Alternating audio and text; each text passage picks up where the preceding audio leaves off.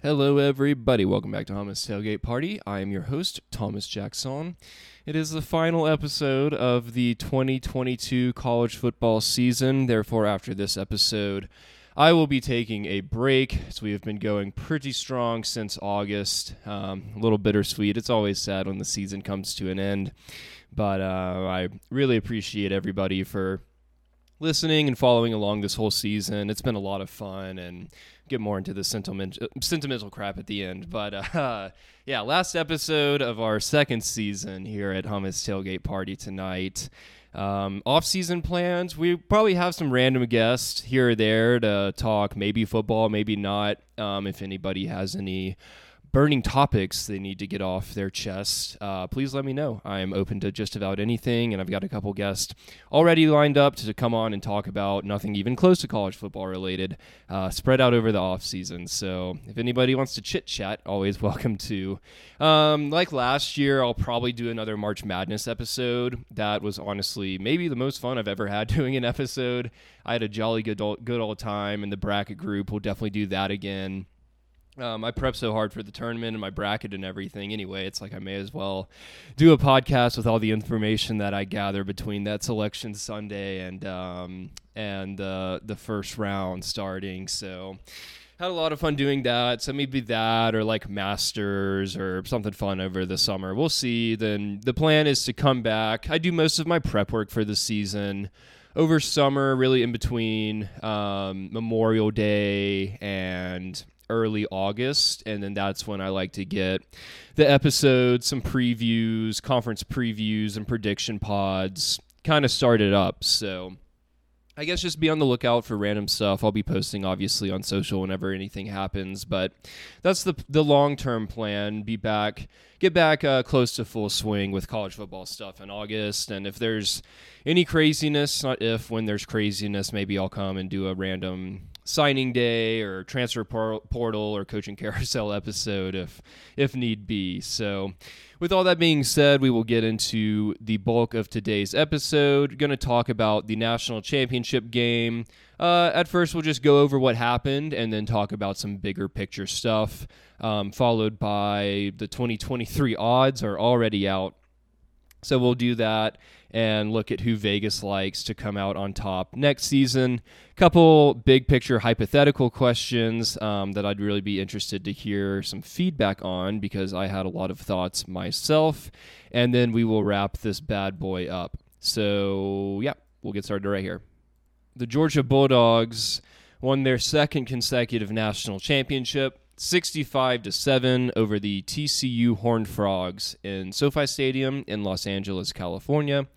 Georgia won the coin toss, and it was literally over at that point. I mean, this is the most one-sided, meaningful game that I've ever seen in my life.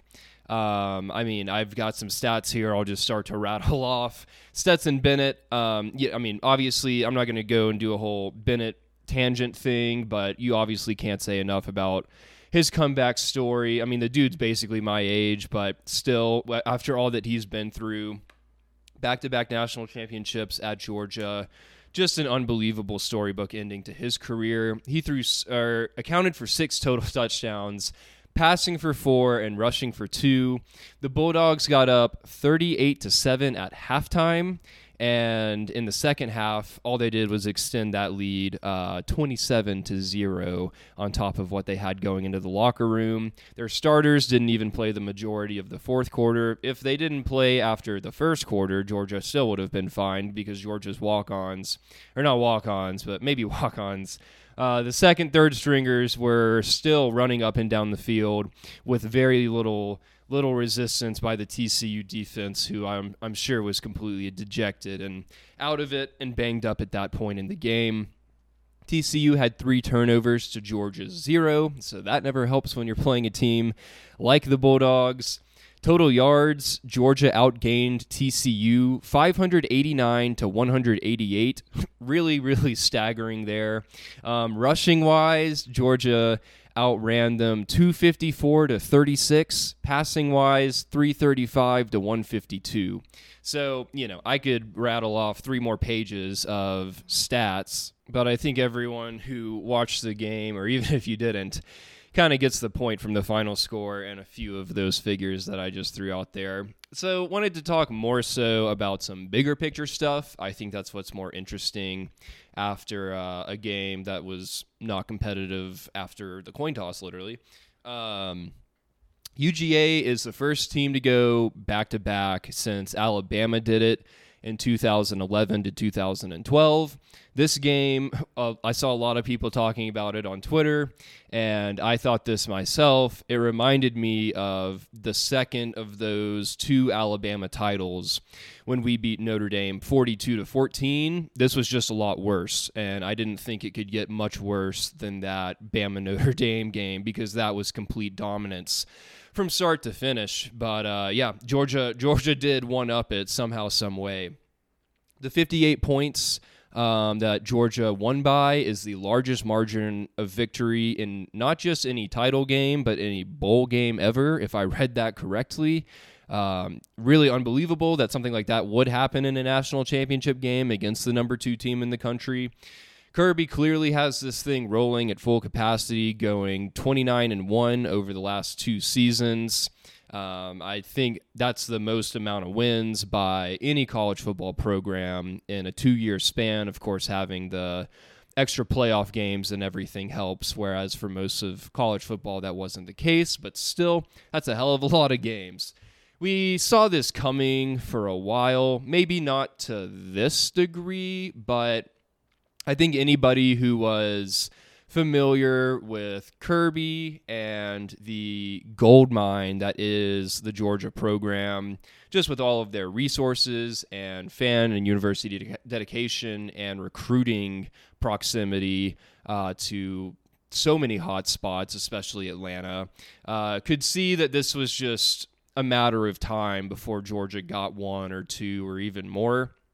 So, they got a lot of flack by me and just about everybody else.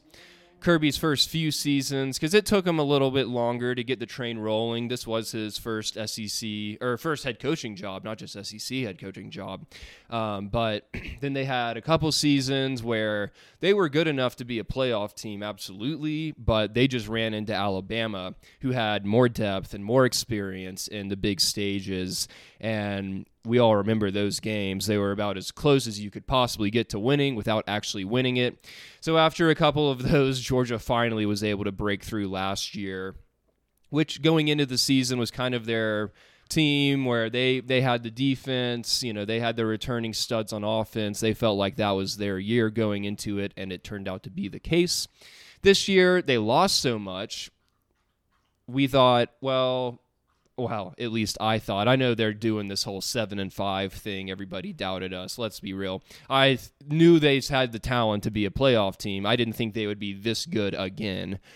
So I guess I underestimated them a little bit, but this isn't shocking that this is happening.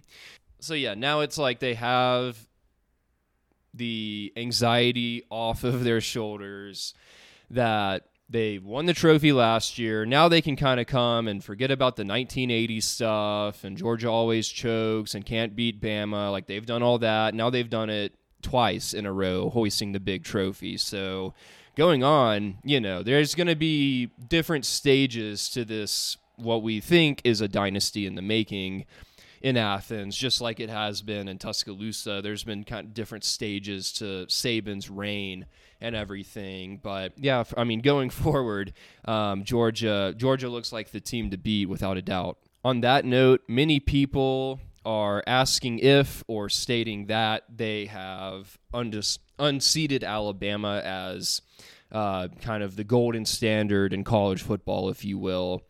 Right now, obviously, it feels easy to say yes because Georgia beat Alabama in the national championship last year, and then this year, Alabama didn't even make the playoff having a really disappointing season on what was supposed to be at least a national championship appearance year, if not going all the way for the Tide.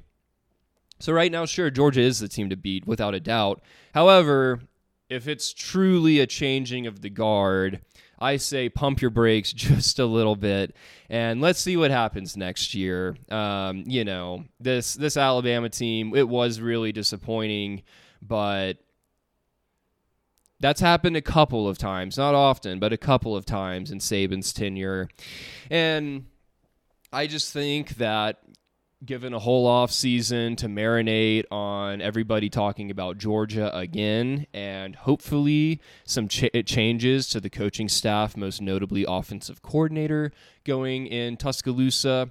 Hopefully we get a little bit more of that dog mentality on defense, no pun intended, and get back to the aggressiveness and the intensity that we saw throughout most of Saban's time in Tuscaloosa. Then I think Alabama absolutely has the players to compete with and beat Georgia next year and take it back. So I think more likely than it's just Alabama's out, Georgia's in, Georgia's going to be the next 10 years, and Alabama's just going to kind of fade out into the night.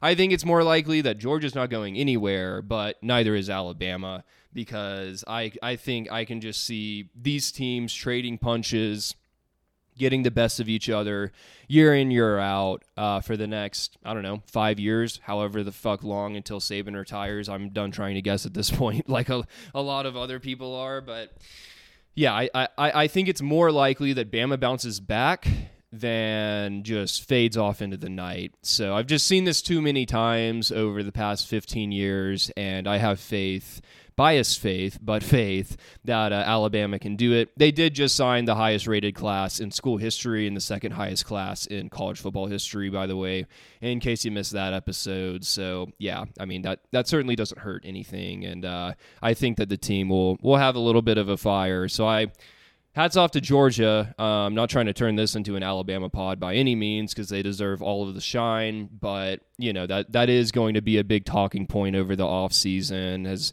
Georgia replaced Bama as the king of college football? We'll see. For those of you who might have seen I don't know if it was the pregame or the halftime show, or maybe the postgame, David Pollack was sitting next to Nick Saban on the College Game Day set there in SoFi Stadium, and he was saying, I'm paraphrasing here, but essentially Georgia has taken the crown from Alabama. There's a new day in college football, blah, blah, blah, as he was sitting literally 2 feet from Nick Saban, and Saban was just kind of glaring at him, as you can imagine, not too happy of a face. So all I'm going to say is keep talking like that, David Pollack, and be careful not to poke the bear. Anyway, TCU. We need to talk about the Horned Frogs a little bit. They deserve a lot of credit, even though it was a really embarrassing ending to a magical season. It's going to take a while for them to get this taste out of their mouths. But, after a few months or the next season goes by, they're going to look back on this season with nothing but amazing memories. And, especially for a program like this, they don't have these seasons hardly ever. I think they've won one national championship back in 1938, maybe give or take a couple years. But this just doesn't happen to a team like TCU. They had 200-1 odds to win the college football championship before the season started. If I didn't already mention this on a previous pod, I'll repeat it if I did. But that's the same odds that the Colorado Rockies have to win the World Series. And anybody who watches baseball knows that that's literally never going to happen in a million years. So TCU making it this far was a Disney story in itself, but as everyone says, the clock strikes midnight, and Georgia's there to beat you up, take your glass slipper, beat you over the head with it, and run away. So, yeah, Max Duggan is moving on. He is going to the NFL. Really great story for him. He had started for 3 seasons, I believe, before he got benched before the year, and then ended up getting the starting job back during week 1 up the road for me at Colorado.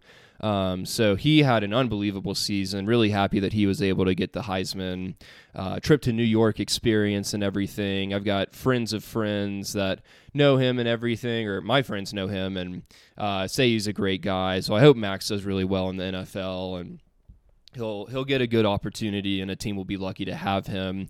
Sonny Dykes, this was his first year at TCU, and bright future ahead. I mean, good luck at doing this. He kind of set the bar a little bit high for himself in year one, but he's obviously knows what he's doing. I mean, he's got to be one of the best coaches in college football for achieving what he did with this TCU roster that really had no business, just from a pure on-paper talent standpoint, being in the playoff with teams like Georgia, Michigan, and Ohio State. Just light years away, but the coaching job that Sonny Dykes did in his first season taking over is truly impressive. He needs to hit the portal hard and just keep this thing going and make TCU known as a transfer portal destination, sell Texas, sell the facilities, and see if you can't, mess around and get back into New Year's Six or sniffing at the playoff next year. So they could be a playoff semi-regular type like Oklahoma, Notre Dame.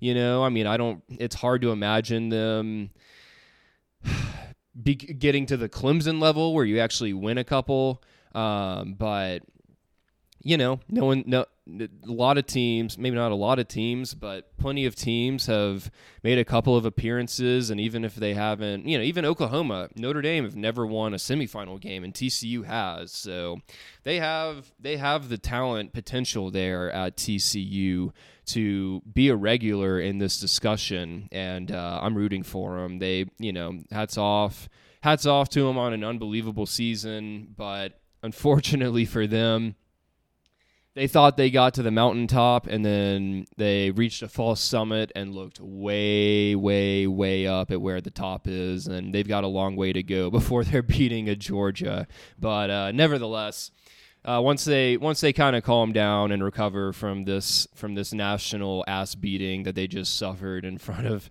the whole country, they'll look back and hopefully carry the momentum from this season on to next year and get a good program going in Fort Worth. So in thinking about TCU and their program and fans and how they're going to digest this wampin', a lot of people have been talking on the interweb about, would you rather lose a big game in blowout fashion or in heartbreaking fashion? And I think this is a really interesting topic to debate and hash out. From personal experience, I've dealt with a lot more heartbreak losses than blowout losses because, all right, little Bama tangent, but this is just the emotional experiences that I have been through to accurately answer this question the best that I may. So Bama literally almost never gets blown out. Even before Saban with Shula, we were not very good. We didn't win a lot of games during his tenure, but one thing we wouldn't do is just roll out and lose by like 40. The one example in my lifetime of a true blowout is unfortunately on the big stage, the last game of my time as a student in Tuscaloosa when Clemson beat us in the 49ers stadium, Levi's or whatever, 44-16, which is a 28-point margin of victory. That game, it was bad. We all remember it. This was embarrassing. It was miserable. I had never experienced anything like it, nor have I experienced anything like it in the 4 seasons since then. Before that game, I really started comprehending and understanding football during the 2004 season. I have vague memories before that, but 04 is the first season that I really remember from start to finish, and that's the first season that my dad started taking me to more than just 1 or 2 games, I believe. So that was it. That was second grade for me. Alabama went, I think, 6-7, a barely bowl eligible season, culminating in a Music City Bowl loss to Minnesota that I was at with my dad and grandparents. But yeah, since then, when I remember watching Alabama football, the most that Alabama had ever lost by was 17 points. This happened twice, and they were both in 2004.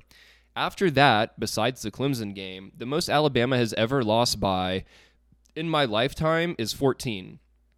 That's happened a few times, but not that many. So it's really remarkable that, of course, the last 15 years, it doesn't surprise anybody that Alabama hasn't gotten blown out. But really in that 04 to 07 stretch, the first 4 years that I can really remember of football, it's really amazing that there wasn't at least one game when we played one of those Auburn teams or LSU or Tennessee when we just got our ass whooped.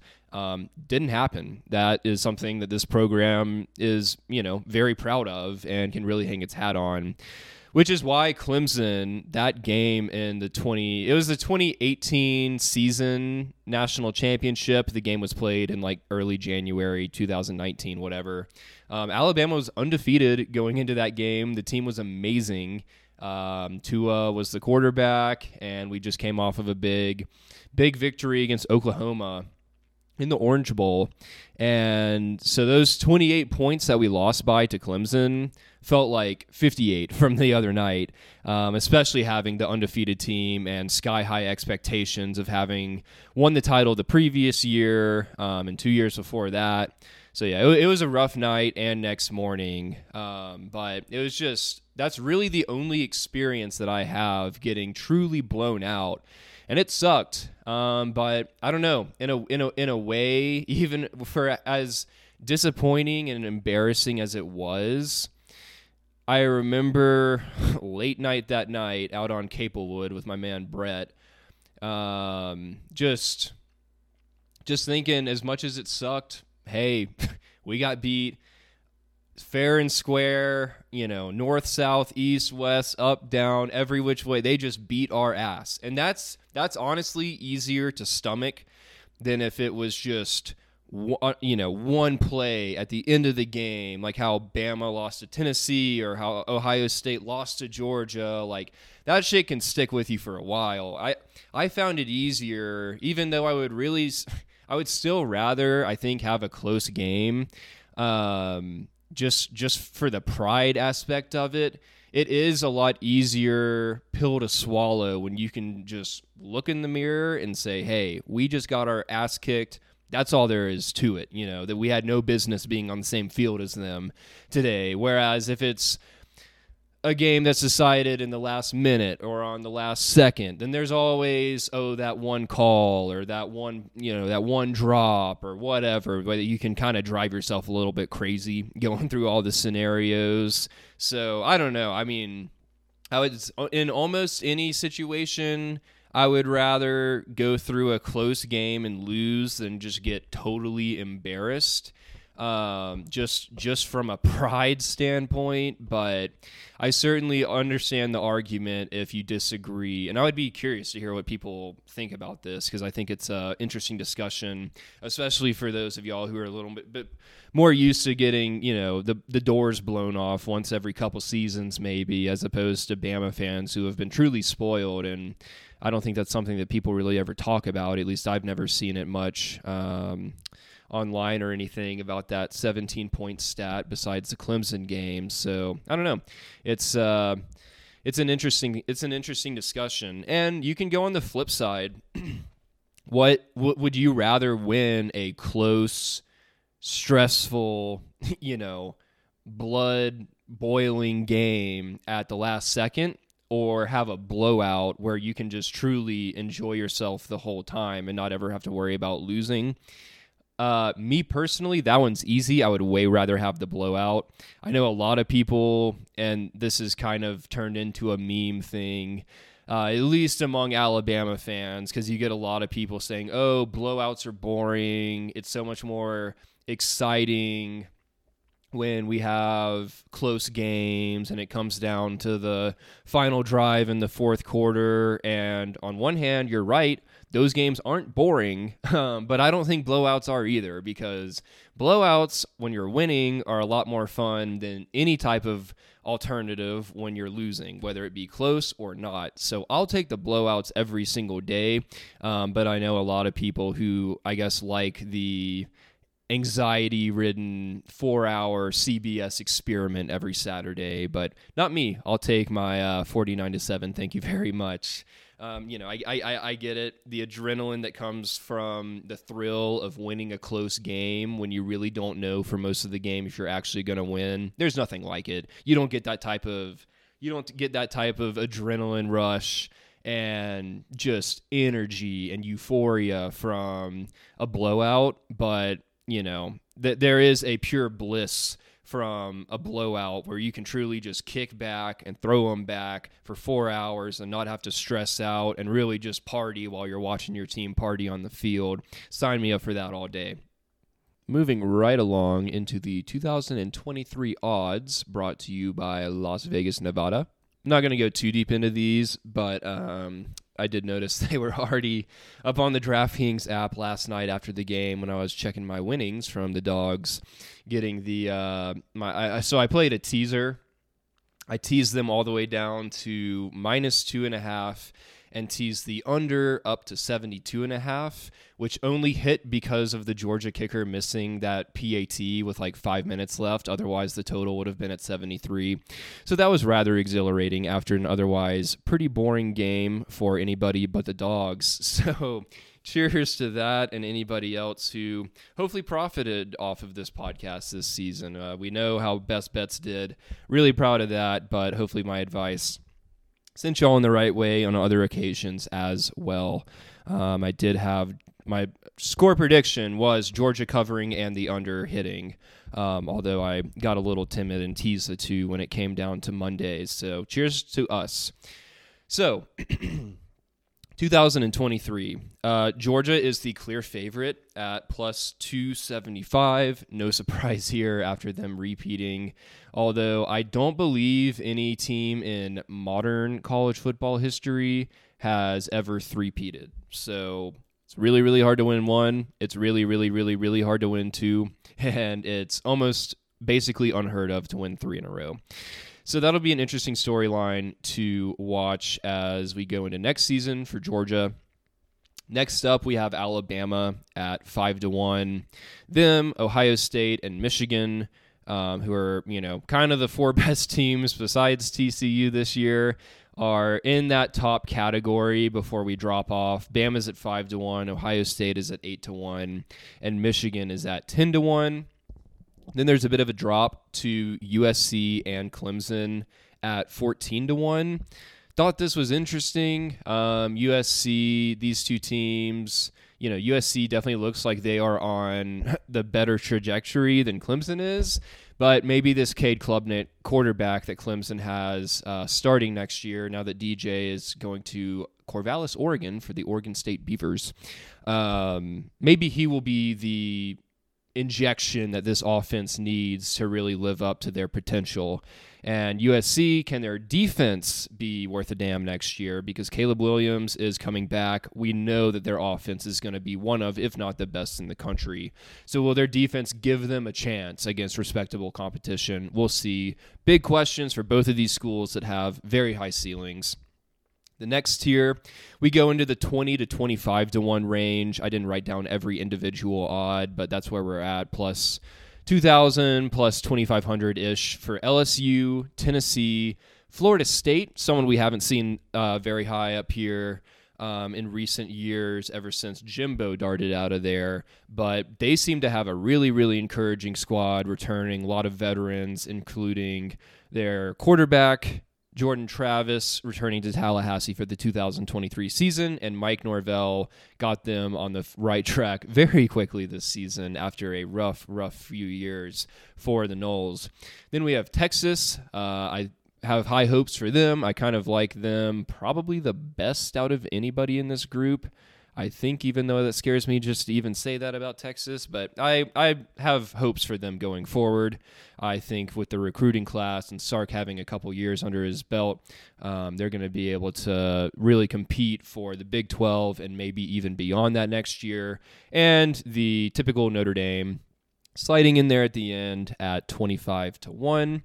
That's about it for the teams who have a realistic shot at winning the title next year. It's normally one of the ones in that first 4, 6, 8 teams that actually lifts the trophy. It's super rare that we see someone, like I said, last year TCU was 200-1. This year, or next season they open up at 60-1. So a lot more respect, but you can see how far away Vegas thinks that they are from having a legitimate chance to get back to this stage in the 2023 season. And lastly, Oklahoma, who we normally see in probably that 5 to 8 range, just as far as ranking the teams go and their odds. They're probably in the 4th to 8th team that has the best odds to win the title. They're all the way down pretty close to TCU at 50-1. So quite the rebuilding effort going on in Norman that just caught my eye, and wanted to point that out since it's quite a drop from recent years. That's all I've got for the odds, and that's about all I have for the episode. So thanks so much for listening, everybody, all season. Sincerely mean that. It's a lot of fun. This is a hobby that I have really enjoyed doing the last couple years, and everybody that, I mostly do it for me, just to give myself a bit of a creative outlet and talking about something that I love, and I can, clearly talk to a brick wall, as I almost literally do every single episode for an hour about college football every week. But it's been a lot of fun, and those of you who have been kind enough to listen along and give me feedback and interaction and everything have made it so much more enjoyable too. So really appreciate each and every one of you that are listening right now. Hope everybody had a happy holiday season and New Year. I hope 2023 is looking good for everybody, like it is for me. I'm excited for things to come and some off-season episodes and whatnot. So, So my sister had a critique. I have to read this from her. Please rate and review if you haven't already given me 5 stars on Apple, Spotify, or wherever you listen. We are trying to get a hummus sponsorship for next season, and that would really, really help. Thank you so much. So, yeah, hopefully I tried last offseason to DM some hummus companies and got a bunch of no thank yous or read and ignored. So, if you wouldn't mind giving me the 5-star or a good review, whatever, maybe that would be the help that I need to get a little monetary incentive, because this does cost a little bit of money to put on. Happy to do it myself. It's well worth it for the enjoyment that I get out of this, and looking forward to every episode every week. Not gonna lie, looking forward to a bit of a break, because it is pretty hard work, but work that I really enjoy doing. So this is our 53rd episode over 2 seasons. More to come soon. Hopefully a couple this spring and through the summer before we really ramp it back up in August. So thanks again one last time. Y'all have made this a truly enjoyable experience the last couple seasons, and everything from people listening to social media to our pick'em groups. It's been a blast. So I love you guys, and thank you so much, and everybody have a great 2023 until we talk again. Bye-bye.